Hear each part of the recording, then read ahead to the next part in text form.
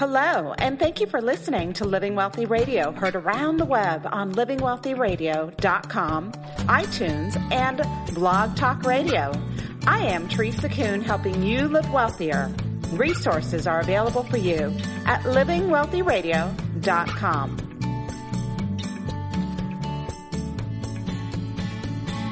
Hi, Joshua here, producer for Living Wealthy Radio. Today's talk has got to be one of the most enjoyable interviews we've done here on Living Wealthy Radio.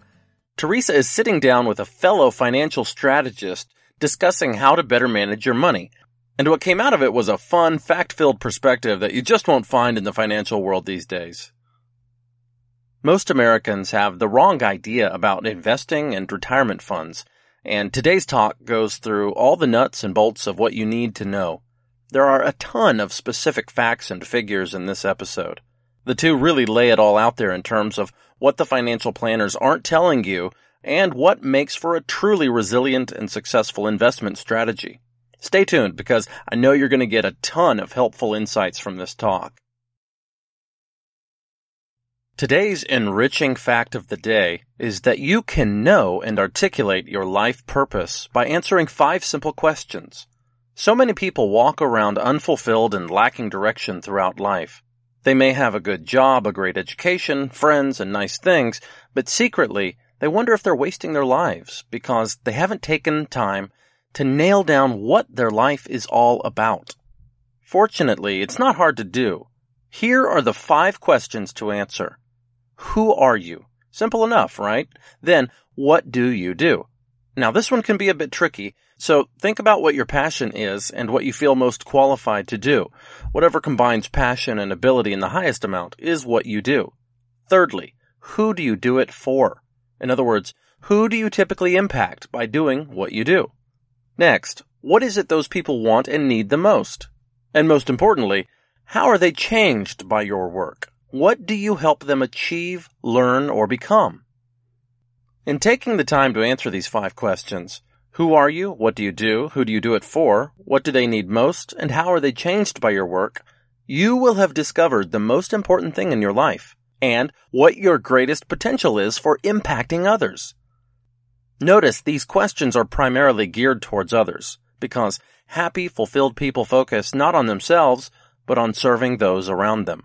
When you understand and can clearly articulate how to best help other people, you will know your purpose in life.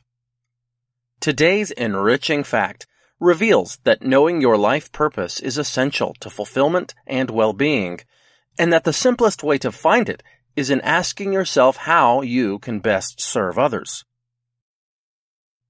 You're listening to Living Wealthy Radio with Teresa Kuhn. It's understandable that you might feel in ship shape when the economy is doing well or life is smooth sailing, but when the financial winds kick up or there's an economic downturn or crisis, you realize at the wrong time where the vulnerabilities are in your portfolio. That's why I highly recommend getting a free, customized financial analysis from the team of experts at Financial Battleship. Whether you're a business owner or just looking to shore up your family's finances, Financial Battleship enables you to weather any storm. Their solutions and on-call advisors equip you with liquidity, full use and control of your assets at any time, the option to avoid probate, tax-favored and tax-deferred accumulation and distribution, and so much more. Just head over to buildmybattleship.com for your free analysis, which includes customized insights for cash flow optimization, asset allocation, and a detailed financial blueprint. You'll also get a free ebook loaded with strategic intel for building your financial battleship. Go to buildmybattleship.com and get the confidence to achieve your major financial dreams without the dread of unnecessary risk. Joining us today is Lance Roberts. He is the founder of Clarity Financial and the chief editor of the Real Investment Report. He's a media contributor and expert on investment strategies and market trends. And today, we're discussing potential failure points in the markets and what lies ahead in the coming months and years. Welcome to Living Wealthy Radio, Lance. Thank you. Glad to be here. So tell us a little bit about your approach to investing.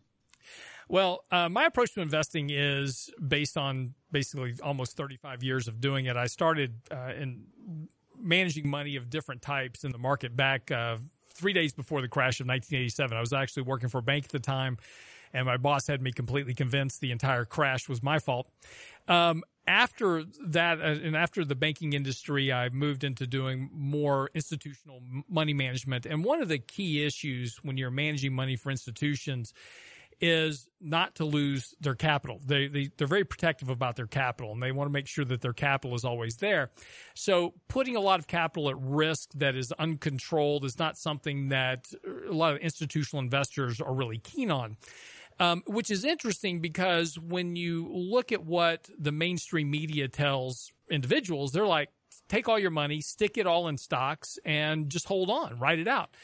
And you have to understand that investing is a function of risk. We're all guessing at what the future is going to do, right? So we buy Apple stock, or we buy Microsoft stock, or we buy GE stock, whatever it is. We're all betting on an outcome in the future that's hopefully positive, but in a lot of cases, it's not. It is a binary investment for the most part. It's either going to work or it's not. General Electric is the latest example. So it's interesting that what Main Street preaches to the average investor is to basically go to Vegas, put all your money in, bet all in every hand on hands of poker. And as long as you're winning your hands, it's all great, but eventually you're going to lose. And when you lose, that becomes problematic. See, institutions don't manage their money that way. Institutions manage everything from risk to understanding what exposures are, volatility. And so our approach to management of our clients' investments, which are mostly people within 5 to 10 years of retirement or have just retired and they're 5 to 10 years into their retirement, is about creating a rate of return that is adjusted for what their needs are while controlling that risk. Because the one thing that people can't afford to do is lose a lot of money in retirement. People say this time is different. In 1999, a lot of investors were 25, 30, 35 years old. Today, people are saying this time is different, but this is now 20 years later. Those people that were 30 years old back in 1999, 2000 are now 48 years old. They're different this time. And so the importance of not losing and spending another, 7 to 8 years getting back to even, which getting back to even is not the same as making money, is not something that people can do. So our approach to money management is about the management of risk more than the management of trying to gain returns. So really, bottom line, what you're saying is your background in investing for institutions has influenced how you work with the retail market today, or actual clients, individuals, families, couples preparing for retirement. Exactly. Yeah, it's not just influenced it. The reason I shifted from the institutional side of the business to the individual side was really because of what happened in early 2000. In 1998, 1999, we were still managing money for institutions. And then in early 2000, I started writing in 1999 about the coming .com crash. And I said, this is going to end very badly. And through a variety of things, I started watching what was happening with the individual kind of investor in the markets. And this was before, registered investment advisors were really a thing. The RIAs and fee-only advisors were really pretty new. And in 2001, I launched a registered investment advisory. At that point, most people were still charging about 3% to manage money. We were already at 1%. And because that was where the world was going to head to, we saw that trend very early on. We were there very early and built our platform around low fees, creating an inflation-adjusted returns for and risk-adjusted returns for clients, because that's what we saw was really lacking in the market. For the average investor, they don't get institutional style money management. They get buy and hold. They get sold product. They get sold, storylines. They don't get the access to what is required to actually manage money through volatile markets over time. And that's what we wanted to provide them. So on a very practical level, can you explain how you do that? Sure. Let's talk about the markets just this year, right? It's interesting. You go back to 2016, 2017. We went through basically over a year of returns where the market didn't move more than 1% in either direction, and we had 12 straight months of positive returns. And as we were looking at things like deviations from moving averages and looking at the trends of markets and looking at, deviations of valuations from long-term averages, there are things that occur in time that are unsustainable. Markets are very much, ruled by the laws of physics. Okay. So if you think about a moving average as an example, moving averages, say the 50-day or the 200-day moving average, is the average price of a stock or an index over that period of time, right? So in order for an average to exist, that means the price has to trade both above and below that average over a period of time. So when prices get too far above or too far below a moving average, as an example, the laws of physics, in other words, gravity, is going to pull that stock price back towards that moving average because it has to. Because you can't have an average if the price doesn't trade above and below that. So we had that ripping January, right? If you go back to January, the markets were up like 10% in the month of January. It was almost this parabolic rise, and we said then, at that point, of course, that was all due to tax cuts and conversation about tariffs and taxes. And we said to our clients at that point that, hey, look, this isn't going to last. We actually pulled all of our international and emerging market exposure out of our portfolios, basic materials and industrials. Why? Because those areas are the most sensitive to tariff and taxes. And also because the moving averages and a lot of the technical measures had gotten so deviated to the upside, there was going to be a reversion. And there was no way to tell exactly when it was going to occur, but it was going to occur. Markets don't correct by going sideways. They either correct rapidly or they do something that completely unexpected, but no correctional process is ever done by going sideways over time. And the bigger the deviations are on long-term basis, the bigger the correction processes are going to be. So when we saw that deviation, we raised a lot of cash out of our portfolios and held that on the sidelines. Then when the markets went through that correctional process in February and March, markets got oversold. We deviated to the downside of those moving averages. And so simply understanding how markets work over time, we manage risk by using cash as an example or fixed income, bonds, etc., to hedge our risk and to move money from an underperforming asset to a performing asset. And it's just simply the very basic function of managing money. I mean, this is, if you go back and look at any of the great investors over time, Paul Tudor Jones, Warren Buffett, etc., they all manage risk.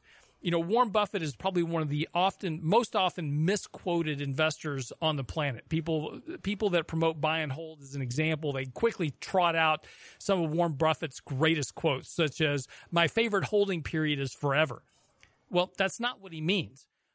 Warren Buffett's favorite holding period is forever. So is mine. If I could buy a stock and never sell it again, that would be fantastic.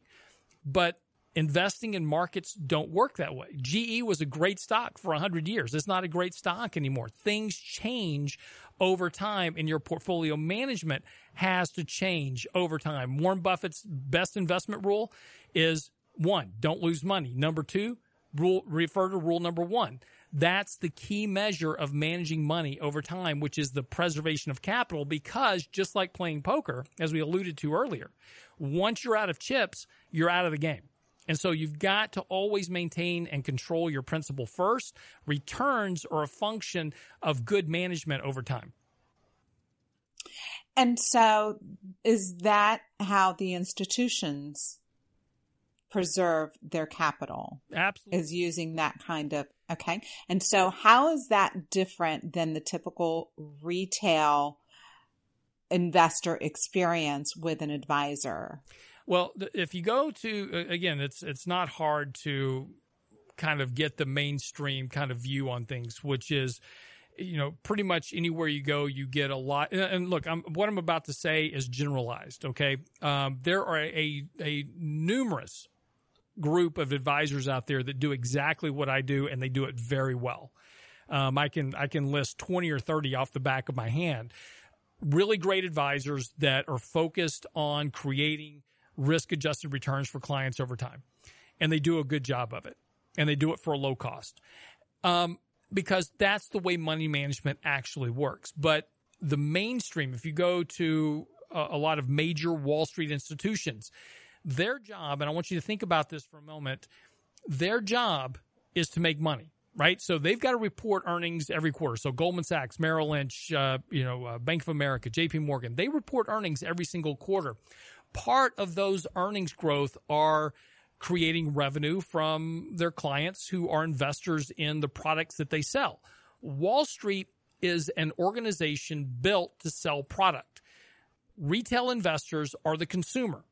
So if I sell you a product, I need you to hold on to it, because when I get you to hold on to that product, I generate fees from that every single quarter or every single year, however often it bills. But that's the goal of Wall Street, is to sell product to clients. There's nothing wrong with this. There's nothing devious about this or mischievous or wrong. That is simply understanding the nature of the game. If you hire a real estate agent, you know that when that real estate agent sells your house, you're going to pay him a 3% commission. So that's an understanding going in. The problem is that Wall Street, the message from Wall Street has gotten misconstrued over time into this, oh, we're here for you. We're here to help protect your wealth and help grow riches. And they show the advisor sitting on the beach with their client and they're all retired and happy because the markets went up. That's not really the way that Wall Street is designed to work.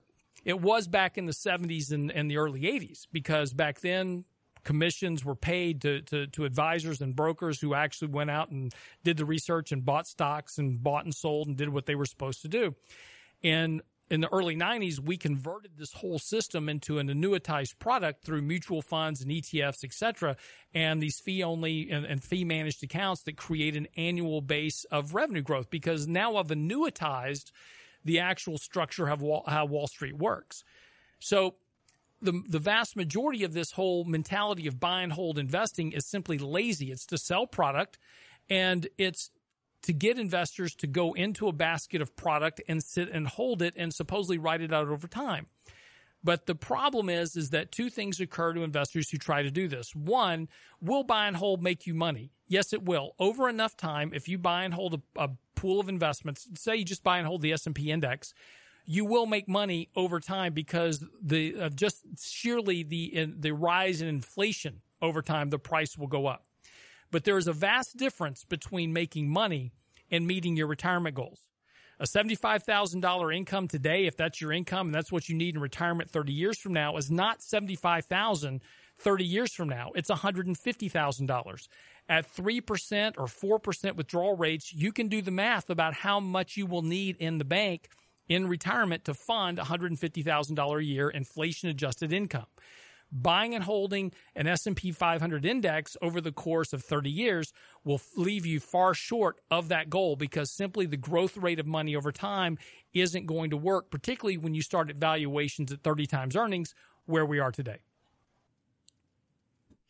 Well, thank you for that explanation. It's an explanation I do give to my clients, even though I am not Wall Street licensed, just from a general perspective, right?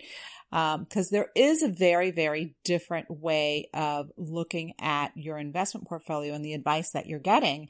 And without considering any deviousness, I believe most advisors want to do the right thing for their clients. But from a Wall Street perspective, I call it, the products that they're offering to the retail market, like Walmart, right? They're products off the shelf, and they're there to make money, just like Walmart is.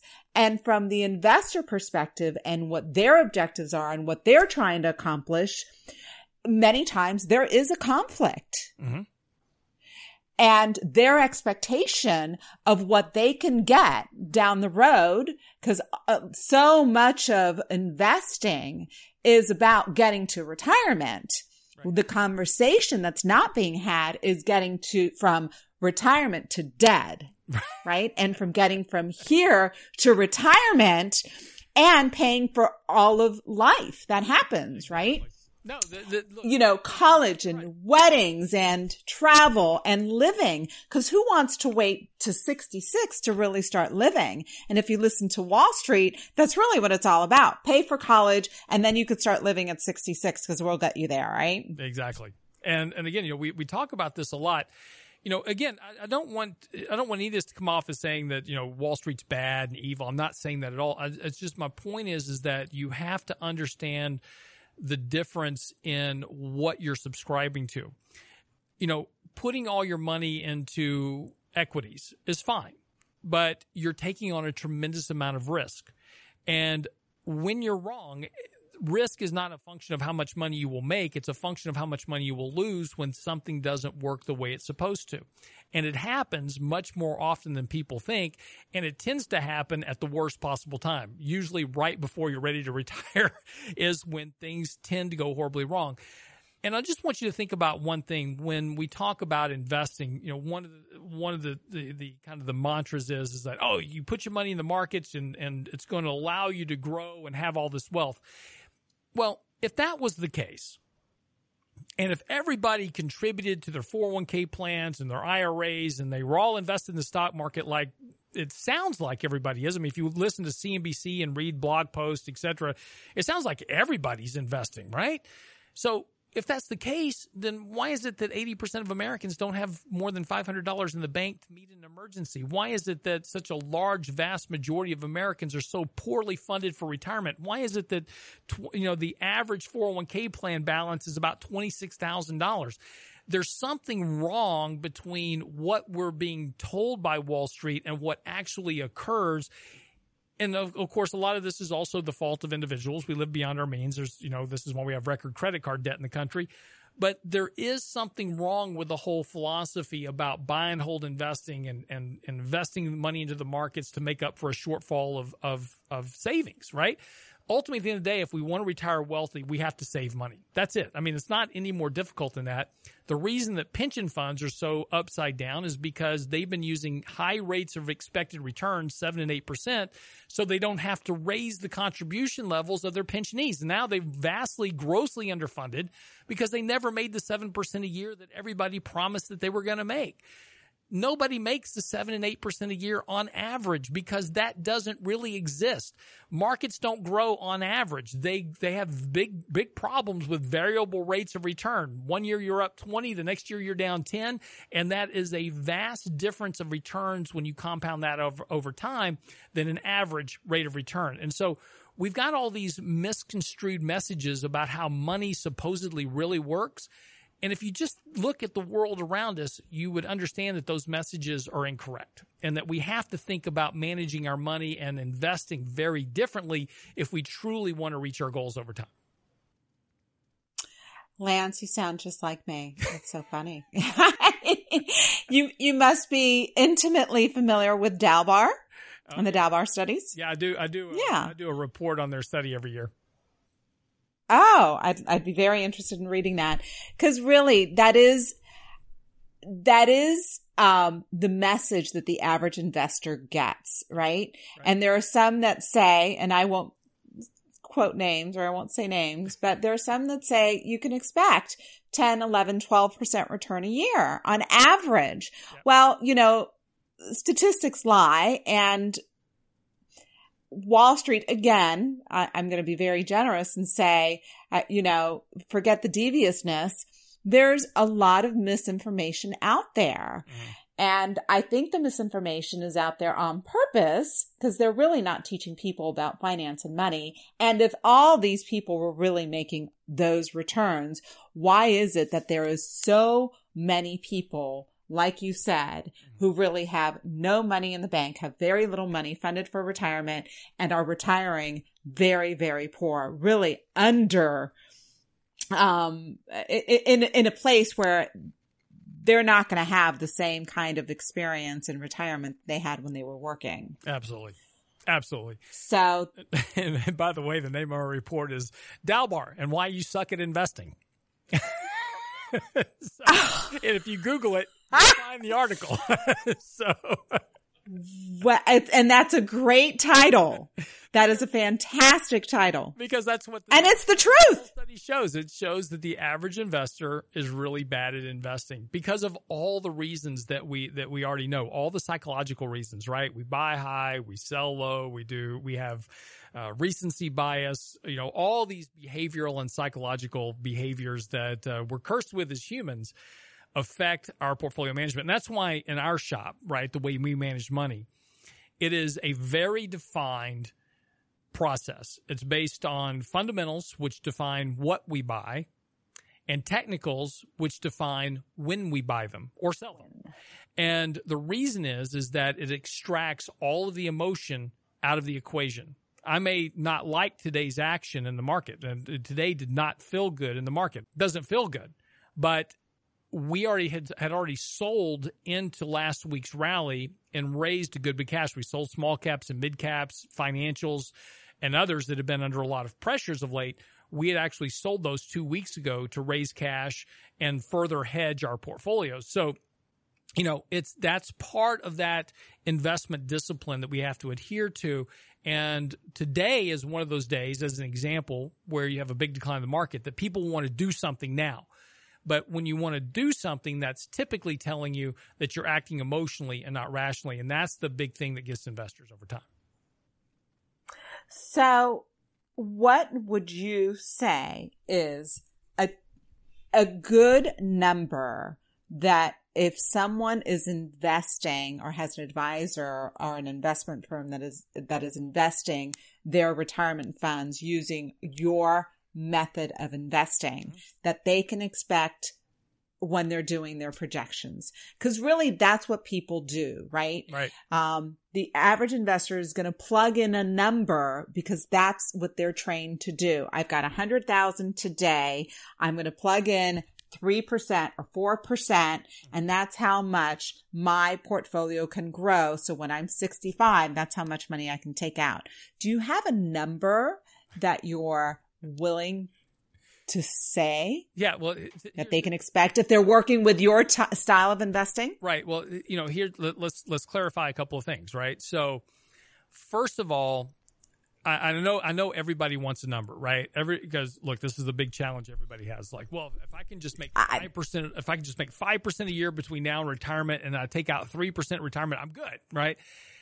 It sounds great, but again, now we're back to compounding growth, right? And markets don't compound over time. So I think the one thing that you have to make sure and plug into your numbers. So, take a spreadsheet and plug in your $100,000, and then in year one, give yourself a 5% rate of return. Year two, 3%. Year four, 7%. Year six, or year 8, whatever. Stick in a negative number here and there. Use some variable rates of return over time that average out to be 3 or 4 or 5%. And I'm gonna give you a number that you can put in the bank to work on here in just a second, but follow me through. So let's use some variable rates of return on a spreadsheet. Let's take 20 numbers. Let's go out 20 years, use some variable rates of return over time, and run an average at the bottom, and that average is going to come out to be 4%. Now, 4% using a variable rate of return and 4% every single year are going to give you two very different outcomes because of the loss of money over time during variable rates. And look, they're even using a risk-managed portfolio, you're going to have losses. In 2008, we were down 8%. The market was down 52%. We still had a negative rate of return. Managing risk doesn't mean that you avoid all the losses. It means that you are working to minimize losses as much as possible. But in a market that crashes in 1999, 2000, 2001, 2008, the next crisis that's coming up in 2019 or 2020, you're going to have a 40 or 50% loss. And even managing risk, you're going to lose some money. There's no way around that. It's going to happen, or you're not managing money. So, but the goal is to minimize those losses. Understand that markets do change trend and that we do want to minimize losses on the downside. Now, when you start running out your returns using a variable rate structure, you're going to get a much more realistic outcome. Now, here's your number. Your number over the next 20 years is going to be 3%. And the reason is because over the next 20 years, we are starting at 33 times earnings. Going back through history, whenever valuations are elevated and above 23 times earnings, your forward rate of return over a 20-year period runs between 2 and 5% on average. Now, this is before inflation. So you take 3, subtract out inflation, what's your real rate of return? That's about 1. So the point is that from valuations where they are today, forward rates of return are going to be very low. Now, does that mean that every single year is going to be a 3% rate of return? Absolutely not. And this is why variable rates of return are so important. What 3% average rates of return over the next 20 years means is that next year we're going to be up 8. The year after we're going to be down 40. Then you're going to be up 20, 15, 10. And when you average those out over time, you're going to wind up, not surprisingly, just like we did over the last 20 years, right about 3-4%. Because in 2000, we were running, 42 times earnings. And over the next 17 years, the markets had almost a 0 rate of return over that period of time after inflation. So I'm sure when you give those numbers, that percentage out, people just like, they look at you like you're nuts, right? Yeah, I know. So what everybody just stop listening to your podcast. And I'm going to add one little thing here. Talk about, Lance, how the sequence of returns can affect your retirement. Yes. So you've got in your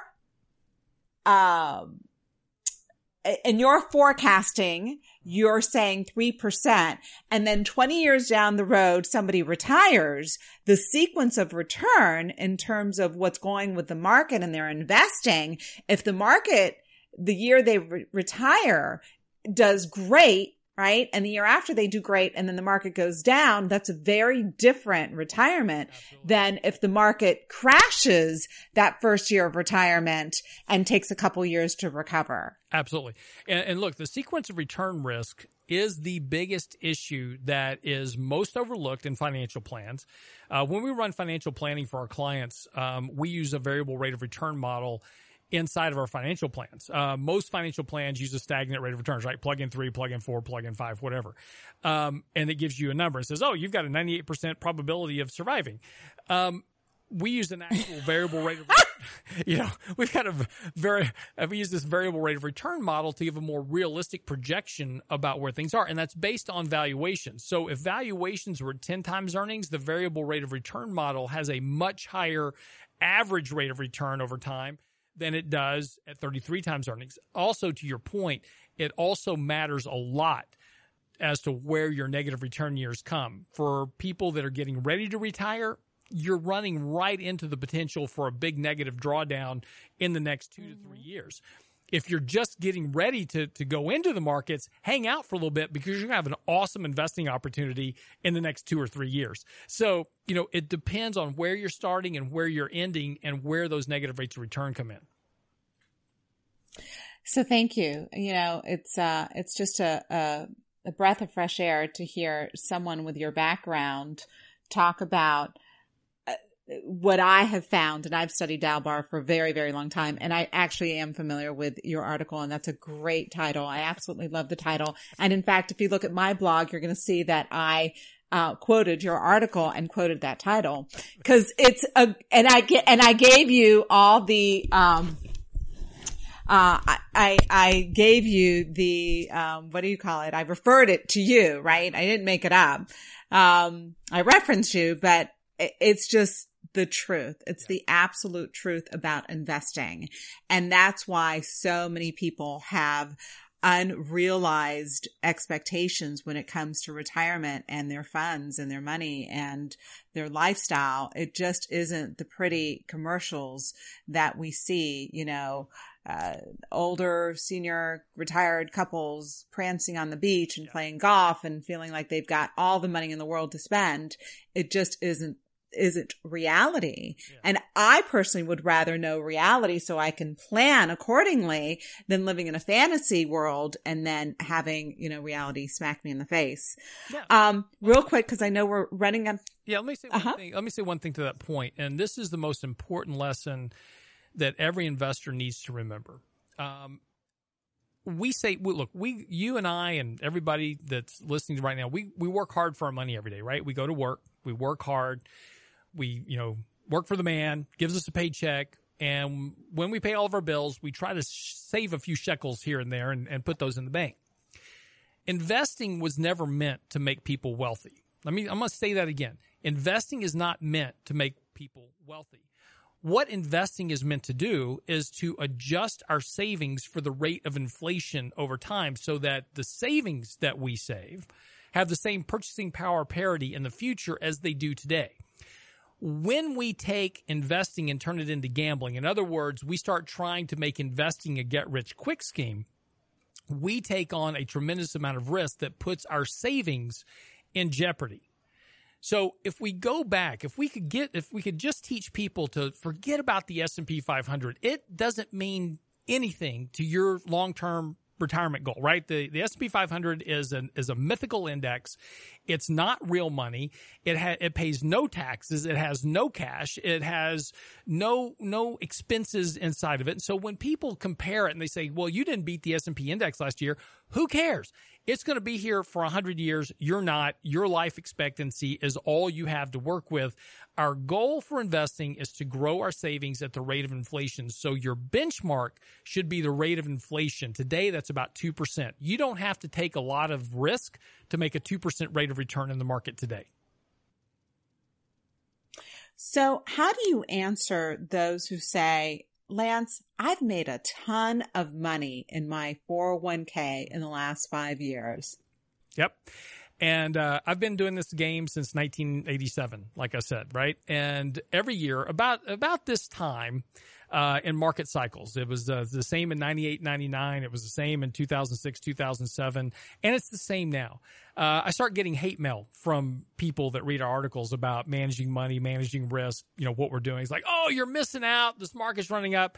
And I will tell you this, I've been here since 1987, and I will be here after the next financial crisis. Most of these people that are running around talking about all the money they've made in their 401k plan, they give it all up and more in the next downturn. And you saw that happen in 2008. And yes, people believe that that's never going to happen again. That was the same belief that came after 2000. And where we are today, we have more leverage in the markets today than we had in 2008. We have more risk built into the market than we did in 2008. We have more margin debt built into the market than we did in 2008. The next downturn driven by a recessionary environment is going to be as destructive or more than what we saw in 2008, simply because the Federal Reserve is no longer at the back of the markets. In 2008, the Federal Reserve had a $500 billion balance sheet. They've got a $4 trillion balance sheet today. That means the efficacy, and also interest rates, the Fed rate was at 4 or 5% back in 2008. Today it's at 2%. The efficacy and ability for the Federal Reserve to bail out the markets in the next crisis is not near the level that it was back in 2008. In other words, the backstop is about half of what it was in 2008. The risk to the markets is exponentially larger than it was in 2008. So for the people that have done great in the markets over the last 5-10 years, here's one piece of advice for you.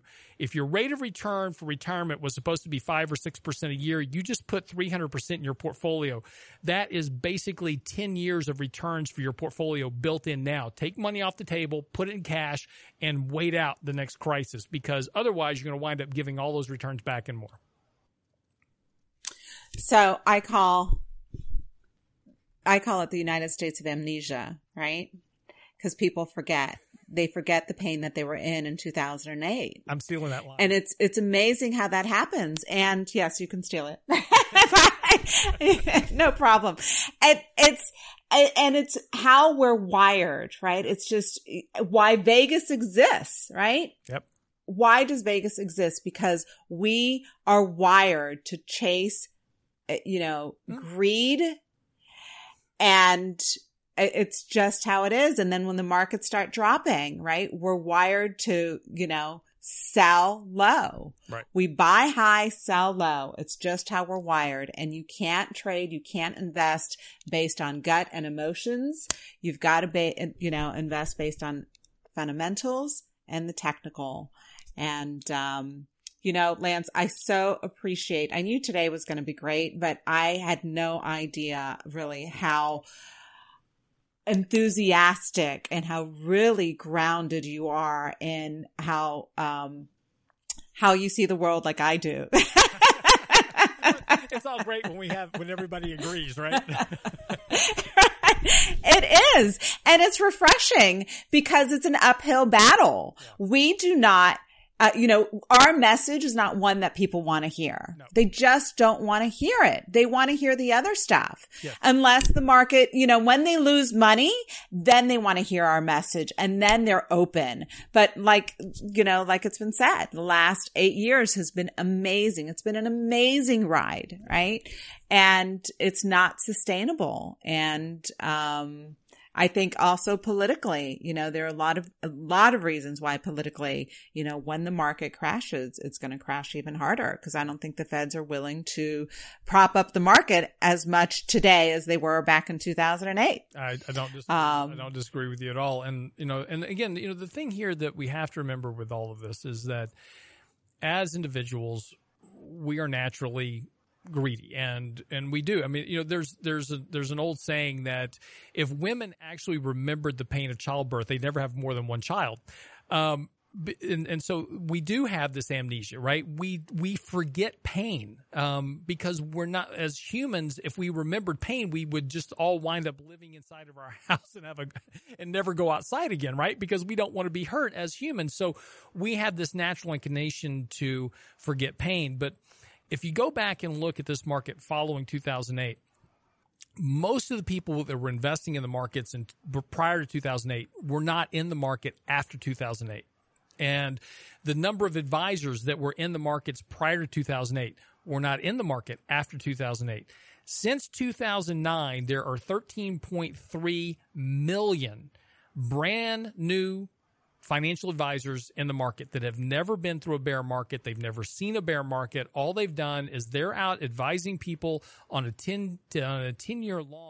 decade-long bull market that has been driven by a tremendous amount of artificial stimulus and low interest rates. They have no idea what's coming. And so that's why you only hear this message on CNBC and everywhere else is like, oh, you didn't beat the S&P 500, just buy ETFs. We are doing things today financially that are going to be an absolute disaster in terms of lack of liquidity, et cetera, when the next downturn comes. And so I can't urge you. Look, and I want to be real clear. I'm not saying you need to go buy gold and stock up on ammo and beanie weenies because the world's coming to an economic end. I'm not saying that at all. What I am saying is that we've had a decade-long bull market. We've had a 300% gain. Just how greedy are you? Very well said, Lance. So what do you think about using insurance products to fund retirement and to reduce market risk? Because, so many in Wall Street demonize, like the whole life insurance policies and the indexed annuities because, the Wall Street doesn't really pitch those or market those. So a couple of things. First of all, there is no product out there that you should ignore entirely because somebody else told you to ignore it. Oh, look, I'm going to drop some names here if you don't mind. Dave Ramsey, right? Whole life insurance is horrible. Only by term. Susie Orman, same way. Look, every product out there, everything that's out there is a tool. And think about all these things as a tool within a toolbox. I'm trying to solve a problem. I'm trying to build a retirement that I can retire on and keep my family happy, healthy, and enjoy life in retirement. That's my only goal. My job is to assemble all the tools that I need to get there and to build my house in a proper manner. I can drive a nail with a screwdriver. It doesn't work very well, but it can be done. But if I use a hammer to drive the nail, I can be very successful with it. So, when people immediately poo-poo something and say, oh, that's a horrible thing, you should never look at that. You should step back and say, I need to learn more about this because there might be an opportunity there. Now, look, I'm not telling you that every insurance product is a good product. I'm not telling you that every annuity product is a good product. There are a lot of products out there that are not good products, and you need to be aware of a product before you buy it, right? Not every flat screen television is good to own. So, we want to buy the right product for the right purpose. I'll just tell you about some things I do personally. I overfund every year a whole life insurance policy. Now, Dave Ramsey would be rolling over in his grave if he knew I was doing that. But here's the problem. The first thing is that term policies I don't like. And I'll tell you why I don't like them. Because I spend money on a term life insurance policy and it winds up at zero. I lose every dollar I invest into a term life policy. I don't like losing money. Remember, this whole conversation has been about not losing money. So if I invest in something that goes to zero, that's not a good investment for me. The goal of term life investing, which is, the real premise is that when you're young, you buy this, but you're supposed to be saving the difference between what you pay for a term policy and what you would be paying for a whole life insurance policy. You're supposed to be saving and investing the difference so that when that term policy expires at zero, guess what? You have plenty of money in the bank to now self-insure yourself in retirement. The problem is, as Americans, we buy the term and we don't invest the difference. We spend it all. So now we wind up broke in retirement with no insurance. So whole life insurance is fantastic because using the right product, you can build a tax-free retirement in down the road that is also judgment proof. So I'm in a sue happy business. I'm like you. I'm in the financial advisory business. Everybody wants to sue an advisor when something doesn't go their way. So having money that is judgment proof, and this goes for doctors, this goes for CEOs of corporations. If you're in an environment where you have legal risk or you have a potential risk from Sarbanes-Oxley and others that you could wind up in a lawsuit, then having a product that can provide some judgment proof assets is a brilliant thing to do. It's a great tool for your retirement. Annuities are also a great opportunity. They grow tax deferred in a lot of cases, and they can provide a guaranteed income in retirement. The one thing that you need to be careful of is a lot of these annuities promise a guaranteed rate of return from one time to another. Make sure you read the fine print and understand what those quote unquote guarantees actually are. A lot of them aren't exactly what they proclaim to be. So just make sure you understand what the product is. But again, if you get with somebody like you as an example that really understand these products and how to integrate them into a portfolio strategy and into a wealth management strategy, these can be very beneficial enhancements to not only lowering risk, but also guaranteeing future income in retirement and guaranteeing growth over time. So not just to exclude them because somebody says, oh, insurance is bad. That's just what we call stupid.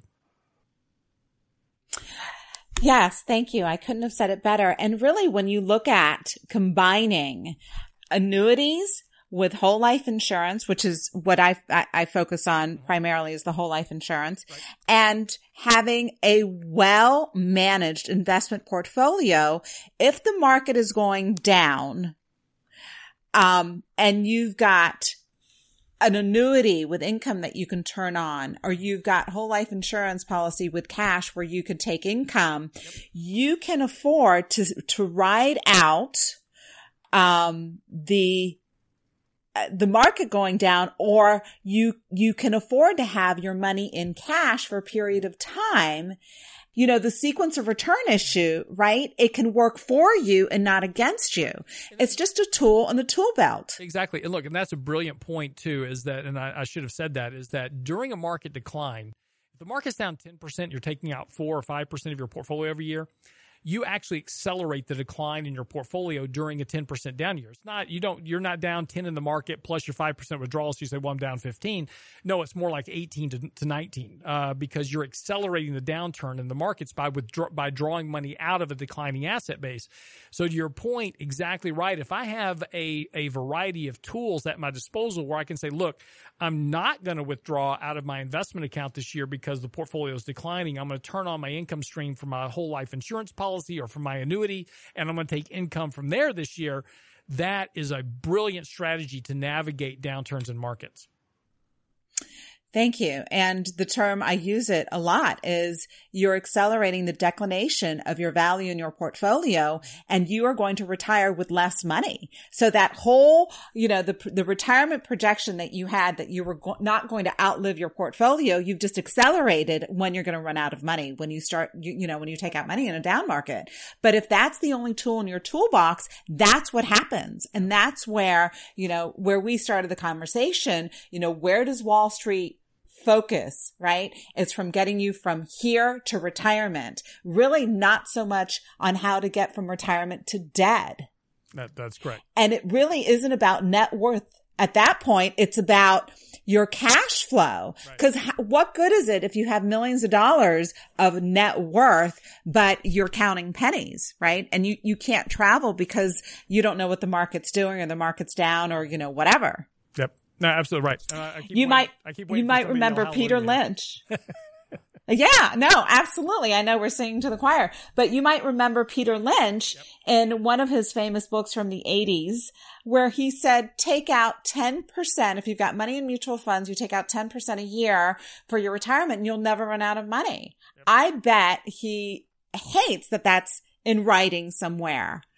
Because that's what he said back then. Isn't that insane? And today Wall Street is saying, okay, you can take out, maybe 4%. Others are saying 2.8% is the exact number, without any other tools in your toolbox, right? Yeah, exactly. No, look, I mean, you've always got to remember market cycles are market cycles. And when Peter Lynch was around, he's one of the greatest bull market cycles in the history of the markets. And even though we've had a very long decade bull market return, it sure hasn't felt like the wealth expansion that we saw in the late 90s. So, it's been a very different run this time around because it's been very migrated to the top 10% of the economy. Yeah. Very well said. Well, thank you so much for joining us today on Living Wealthy Radio.